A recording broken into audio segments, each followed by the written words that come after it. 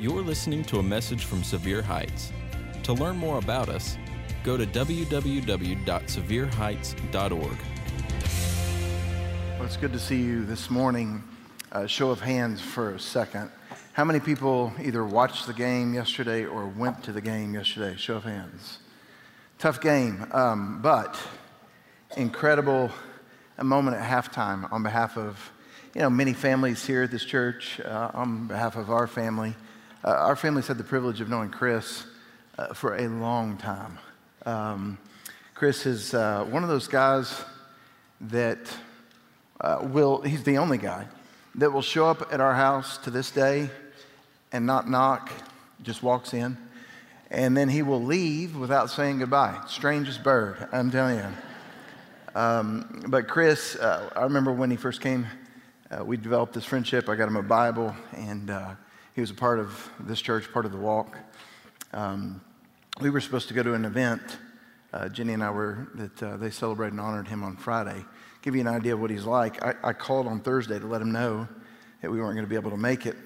And in the conversation, I told him, I said, I still don't know why you're getting this thing, why they're retiring the number in the rafters. And if you know Chris, he's humble. If you really know Chris, he's cocky. And he said, what do you mean? What are you talking about? I said, I just don't know why they're doing it. I said, I think they feel sorry for you. And I said, of the 4 years you were here, I don't remember doing squat. I said, you never passed the ball. And he said, Tim, they didn't sign me to pass the ball. And then he said, it was great. He said, men lie, women lie, but them numbers don't lie. And so he was talking about his stats. It was good. For those that don't know, it was a progression. And just like those two that were baptized, I think it was a couple years ago, Chris was finally baptized here, and it was a beautiful day. But in his statement, when he said, numbers don't lie, he's talking about the proof in the stats. And really, this week, as we tackle the topic called the gospel, last week was the Bible, this week's the gospel, last week's the Bible. When it comes to the gospel, the good news of Jesus Christ, really, the proof is in this passage in particular. And when I say the passage, many of you are so familiar with it, like you could quote it. But I want to show you elements in the passage that are very practical, two in particular that just warm my heart. And the last one we'll close on. Here's my prayer for today, but also this is my prayer for 2023 on behalf of the church. Ephesians 3, verse 17, and I pray that you, being rooted and established in love, may have power together with all the Lord's holy people to grasp, here we go, how wide and how long and how high and how deep is the love of Jesus. I'd like to pray together. God, I want to thank you for an opportunity today to gather in this room, and as we have the chance to open our eyes to the message of the gospel, the good news of Jesus Christ, that Jesus was crucified for our sins and buried, and he rose again and was seen. God, help us to understand today the height, the length, the depth, the width of a relationship with him, and help us to understand that it comes out of a new birth, not good behavior. And I pray this in Jesus' name, amen. Today's story takes place 20 centuries ago. It's about a man in particular in this story that is well known in his city. He's very influential, yet intimidating, because he is very intellectual. He is intelligent, extremely educated. And this guy is probably twice the age of Jesus. He's popular in town because he, along with several of his friends that are on a board, make a lot of decisions and rulings on behalf of some of the difficult decisions that take place in their town. Now, something important to note that a lot of people forget. Obviously, when you study John 3, we pay such close attention to John 3 that we forget there was a John 2. The events of John 3 wouldn't have happened were it not for an incident in John chapter 2. Listen to this, John chapter 2, verse 23.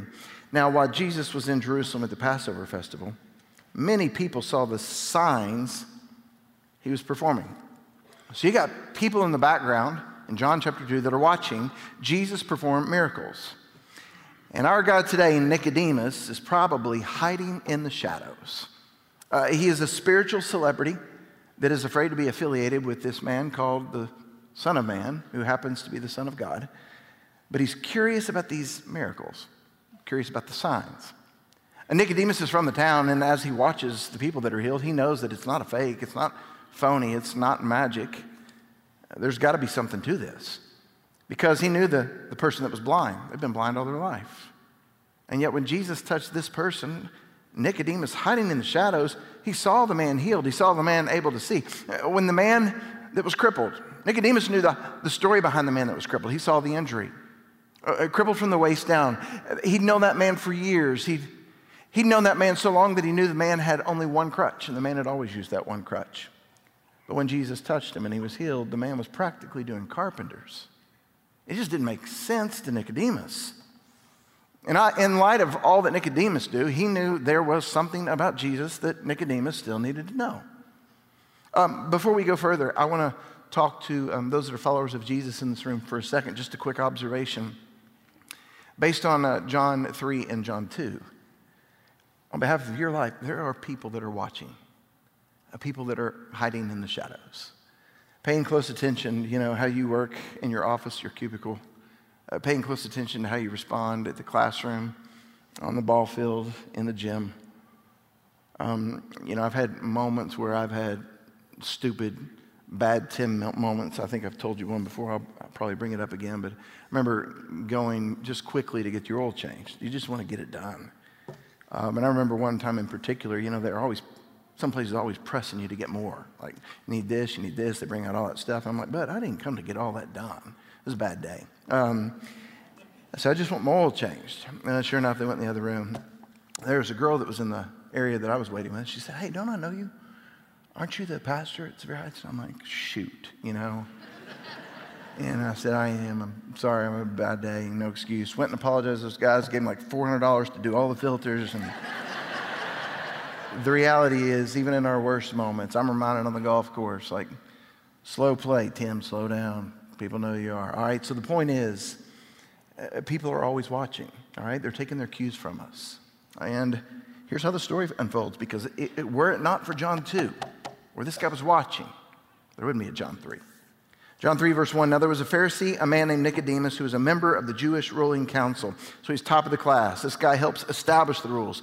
He knew all about the Old Testament, and he knew it better than anyone in this room. He was varsity elite. When it says the Jewish ruling council, that meant he was a part of the Sanhedrin. It was a club of 70 men that made all the decisions on behalf of the rules, the Supreme Court, if you will. John chapter 3, verse number 10, it lets us know that he is the leader of the Sanhedrin. By the way, later on you find out the Apostle Paul, who writes most of the New Testament, before he met Jesus, was a part of the Sanhedrin. Well, Nicodemus, intrigued by what happened in John 2, wants to have a meeting with Jesus. He's intrigued, curious, but he doesn't want people to see him. After all, if people see him, his job could be at risk. So he asks for a meeting with Jesus at night. I love to refer to him as Nick at night. Instead of meeting like perhaps in an alleyway, maybe he met on the top of a roof. And there on the top of the roof, they're having questions because at night on the top of a roof, his 69 band of brothers are less likely to see him. The conversation begins in verse number 2. He came to Jesus at night and said, Rabbi, in other words, it's either flattery or a compliment. We know that you're a teacher who's come from God. In other words, we've heard you teach and it is phenomenal. For some reason, the longer you teach, the bigger the crowd gets. That's not usually what happens with teachers. For no one could perform the signs. It's those signs, though. No one could perform the signs that you're doing if God weren't with them. Like Nicodemus is a certified, accredited, licensed teacher. He's got the diploma. Jesus doesn't. And Nicodemus, in a sense, is saying, look, I teach classes about miracles, and you perform them. And then Jesus, in typical Jesus style, even though Nicodemus doesn't ask a question, Jesus kind of changes the subject. Verse 3, Jesus replied, very truly, I tell you, hey, no one can see the kingdom of God unless they're born again. Like there's an art to this. The master teacher approaching Nicodemus. Scholars say that Nicodemus was probably the most intelligent person that Jesus ever had a conversation with on the face of earth. I want you to notice the progression. Usually, I talk about the progression of relationships a lot. Like when you meet people, when you encounter people, it's usually a stranger, an acquaintance, or a friend. Good relationships kind of move through that progression. Jesus is kind of doing that with Nicodemus. He's got a face-to-face encounter, then he's got a mind-to-mind or a brain-to-brain exchange. And eventually through this encounter, you're going to see a heart-to-heart application. The dialogue starts to change pace when Jesus has this conversation. He points out a problem. He's pointing the problem out to a man that is very spiritual, that has a lot of spiritual IQ. And he lets him know there's something that he can't see. There is a kingdom that is not of this world, and there is a second birth. What Jesus is telling him ultimately is we can't behave our way into this kingdom. We have to be born into it.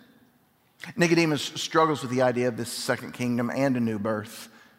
Legit, what is birth? It's an introduction to this world. So what is a new birth? It's an introduction to a new world. The reason Nicodemus struggles, and this is one of my favorite themes in the book of John, when you read the book of John, most people struggle, even the disciples struggle with fathoming who Jesus is because they can't get past their five senses. Yeah, I mean, it's hilarious when you read chapter after chapter after chapter. And guys are constantly talking about what they see, what they hear, what they touch, and they can't get past their five senses. Same for Nicodemus. How can someone be born again when they're old? Nicodemus asked. Surely they can't enter a second time into their mother's womb to be born. Once again, he can't get past the five senses. But Jesus is talking about a kingdom that can't be seen. He's talking about a birth that's brand new. And everyone in this room is hoping that this type of birth is not the birth that we're aware of. I mean, we got 7, 8, 9, 10-pound babies, and the concept of a 45-year-old man going back to his mom, I got good news, I met Jesus, bad news, first birth didn't go well, right? Doesn't make sense. This is where Nicodemus is struggling because he's caught up on the five senses. By the way, tip number 2. I told you earlier that John 3 wouldn't have happened were it not for John 2, and people are watching us all the time. Here's another observation. This isn't something to camp out on. It's just a reminder. Nicodemus is twice the age of Jesus. Jesus is extremely kind and shows honor and respect to this man as he has a conversation.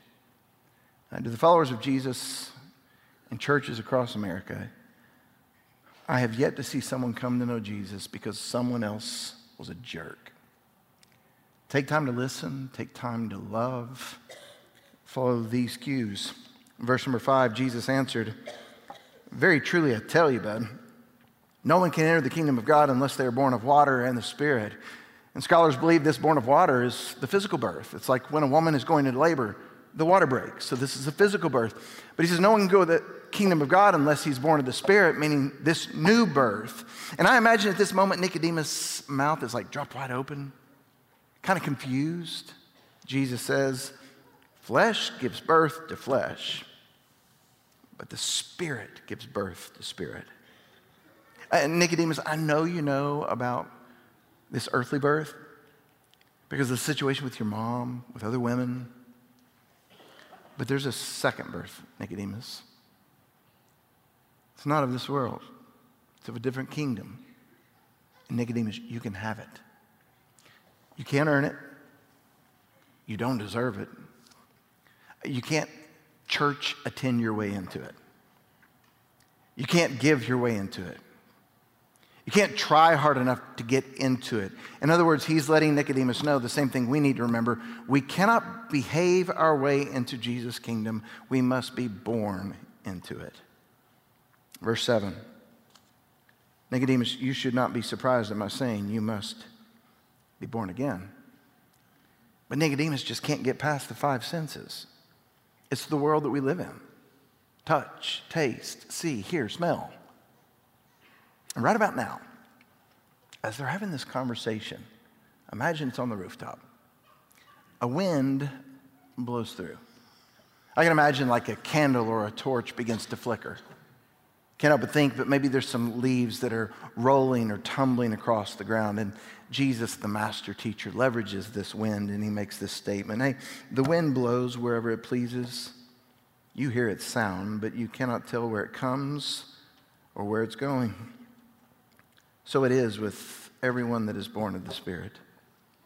And when Jesus talks about the Spirit, he would later elaborate on the Spirit in John 15 through 17. The Spirit is a him. It's not just this impersonal power and this impersonal project. It is the third person of the Trinity. It is an invisible movement of God. That means the person to your left and to the right.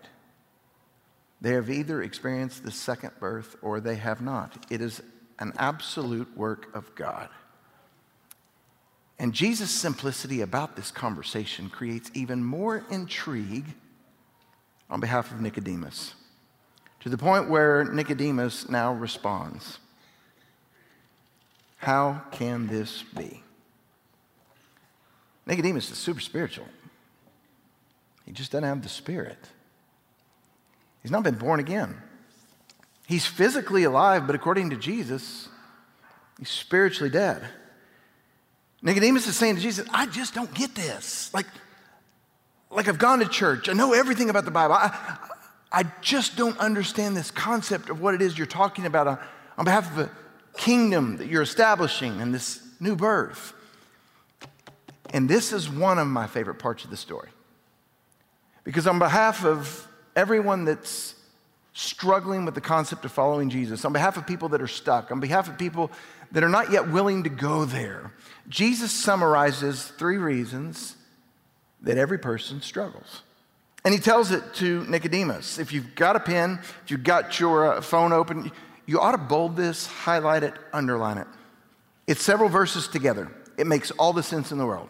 Here's Jesus' response to why people don't receive. You are Israel's teacher, Jesus said to Nicodemus. And do you not understand these things? Very truly, I tell you, we speak of what we know and we testify to what we've seen, but still you people do not accept our testimony. I've spoken to you of earthly things and you don't believe. How then will you believe if I speak of heavenly things? No one's ever gone into heaven except the one who came from heaven, the Son of Man. And in that spilling, Jesus tells us 3 reasons that Nicodemus has not been born again. You ready? Number 1, you do not understand. Number 2, you do not accept. And number 3, verbatim, you do not believe. On behalf of anyone that has never come to a personal understanding, that means they don't understand that literally God sent his son Jesus. This is the gospel message. And Jesus was crucified for our sins and buried and rose from the dead and was seen. They don't understand the concept of that. Number 2, if they do understand the concept, then number 2, they haven't accepted it. Meaning they haven't accepted the fact that the reason Jesus came, Jesus predicted his death and his resurrection, and then he pulled it off. And since he pulled it off, he made a claim, a harsh claim. Among everything else that's out there, all religions, Jesus makes this claim. I'm the way, the truth, and the life. No one comes to the Father but by me. And if you haven't yet followed Jesus, either you're stuck on understanding, or number 2, you're not willing to accept that as truth. Or number 3, you just won't believe it. Meaning you're not willing to live by it. And it's everything that we taught last week about the Old Testament, the New Testament, the teachings of Jesus.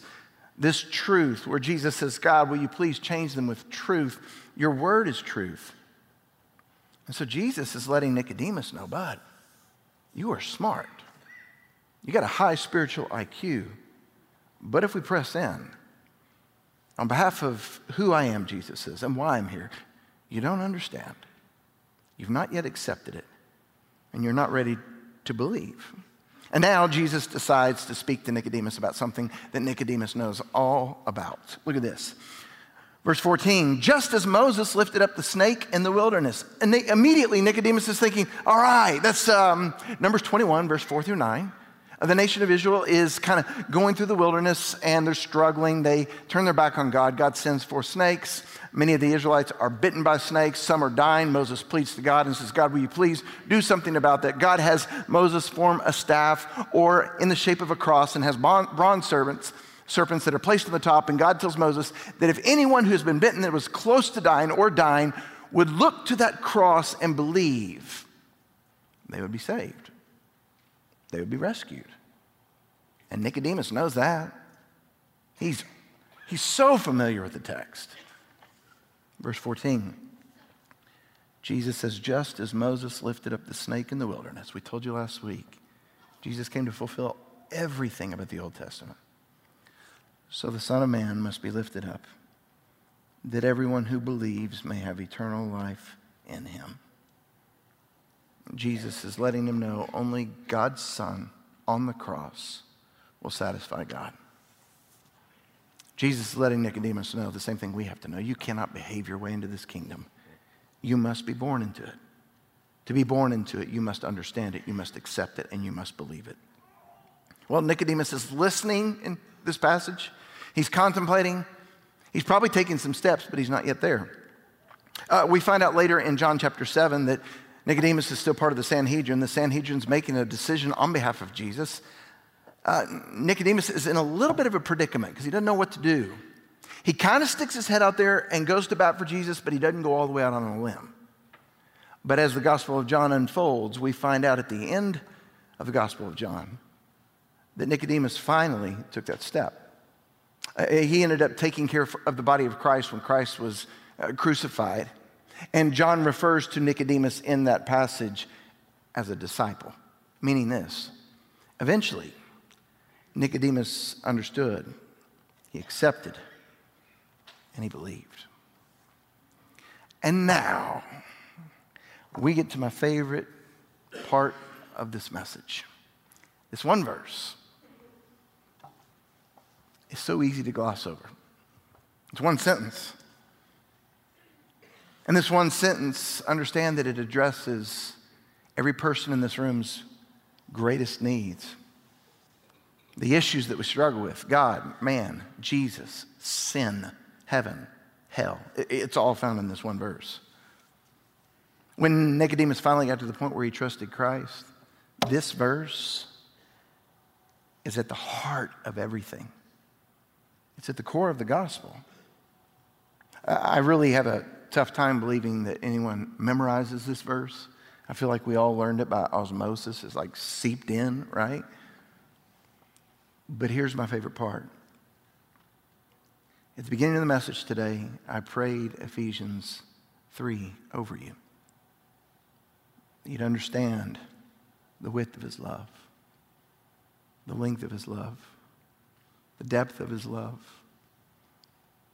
and the height of his love.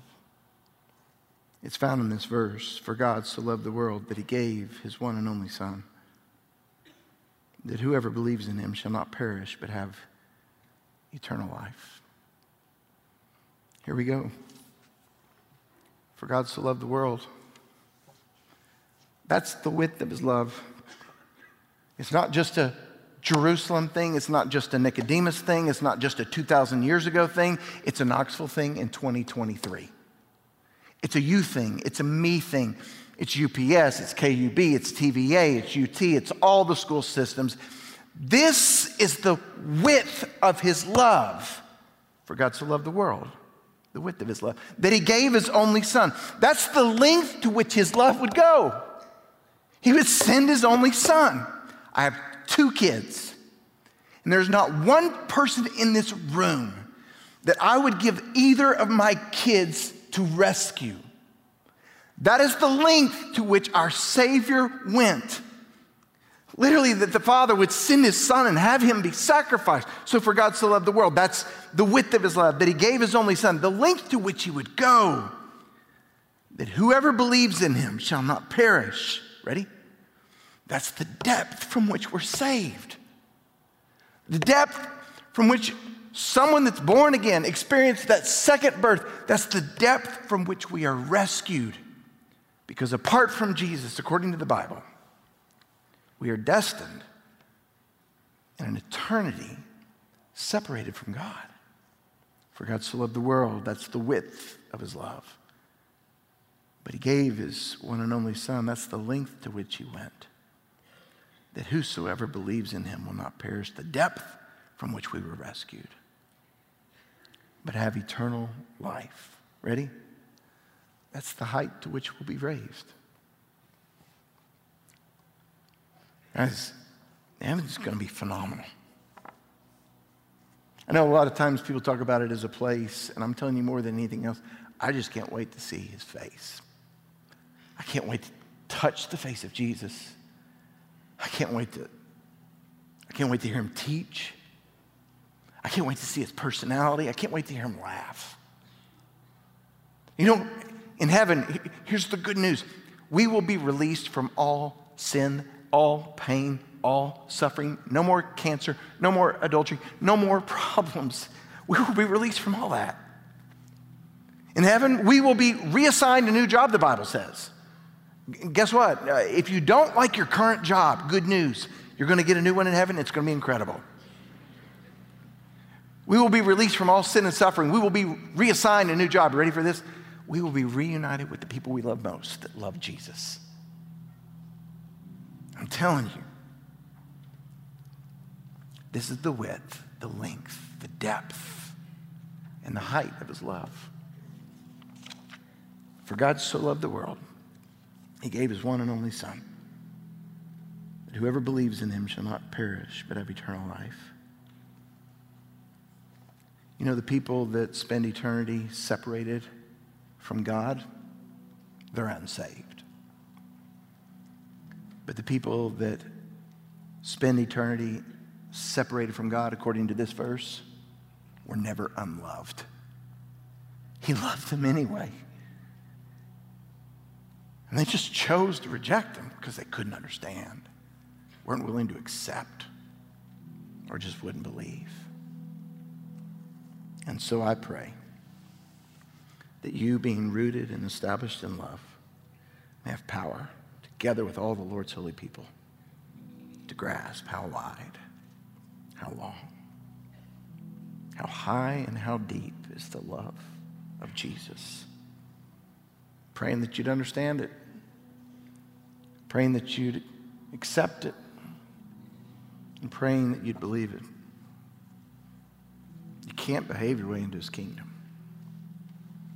You can only be born into it, which means you'll become a new believer, which means, according to the Bible, you'll be a new creation, which means you'll have a new heart, which means you'll be given a new nature, which means you've been indwelled by the power of the Holy Spirit, and he will give you new desires. Let's pray together today. God, thank you for the gospel. Just this good news that Christ died for our sins and was buried. He rose from the dead and was seen. God, that is not something just to intrigue our intellect. It's not just something we admire and we try to behave our way into. We must be born again. So God, for every person in this room who's come to that understanding, I pray that they would accept it as truth. And I pray they'd be willing to live by it, to surrender their lives to you, to believe. And today, if you're in the room and you've taken that step, I want to encourage you just to let us know as you leave. There is a Next Steps wall. Or if you walk to the front right, there is a Next Steps hall. There are people at both of them. Love to chat with you, talk with you about next steps. We'd like to be an encouragement to you along the way. Father, I thank you for today, and I thank you for this good news. Thank you for this great church filled with messed up people, in the words of the Apostle Paul, among whom I'm the chief. But God, I thank you for grace. I thank you for what your Son went through on our behalf to satisfy the Father. And I pray that we would understand it, that we would accept it, and we would believe.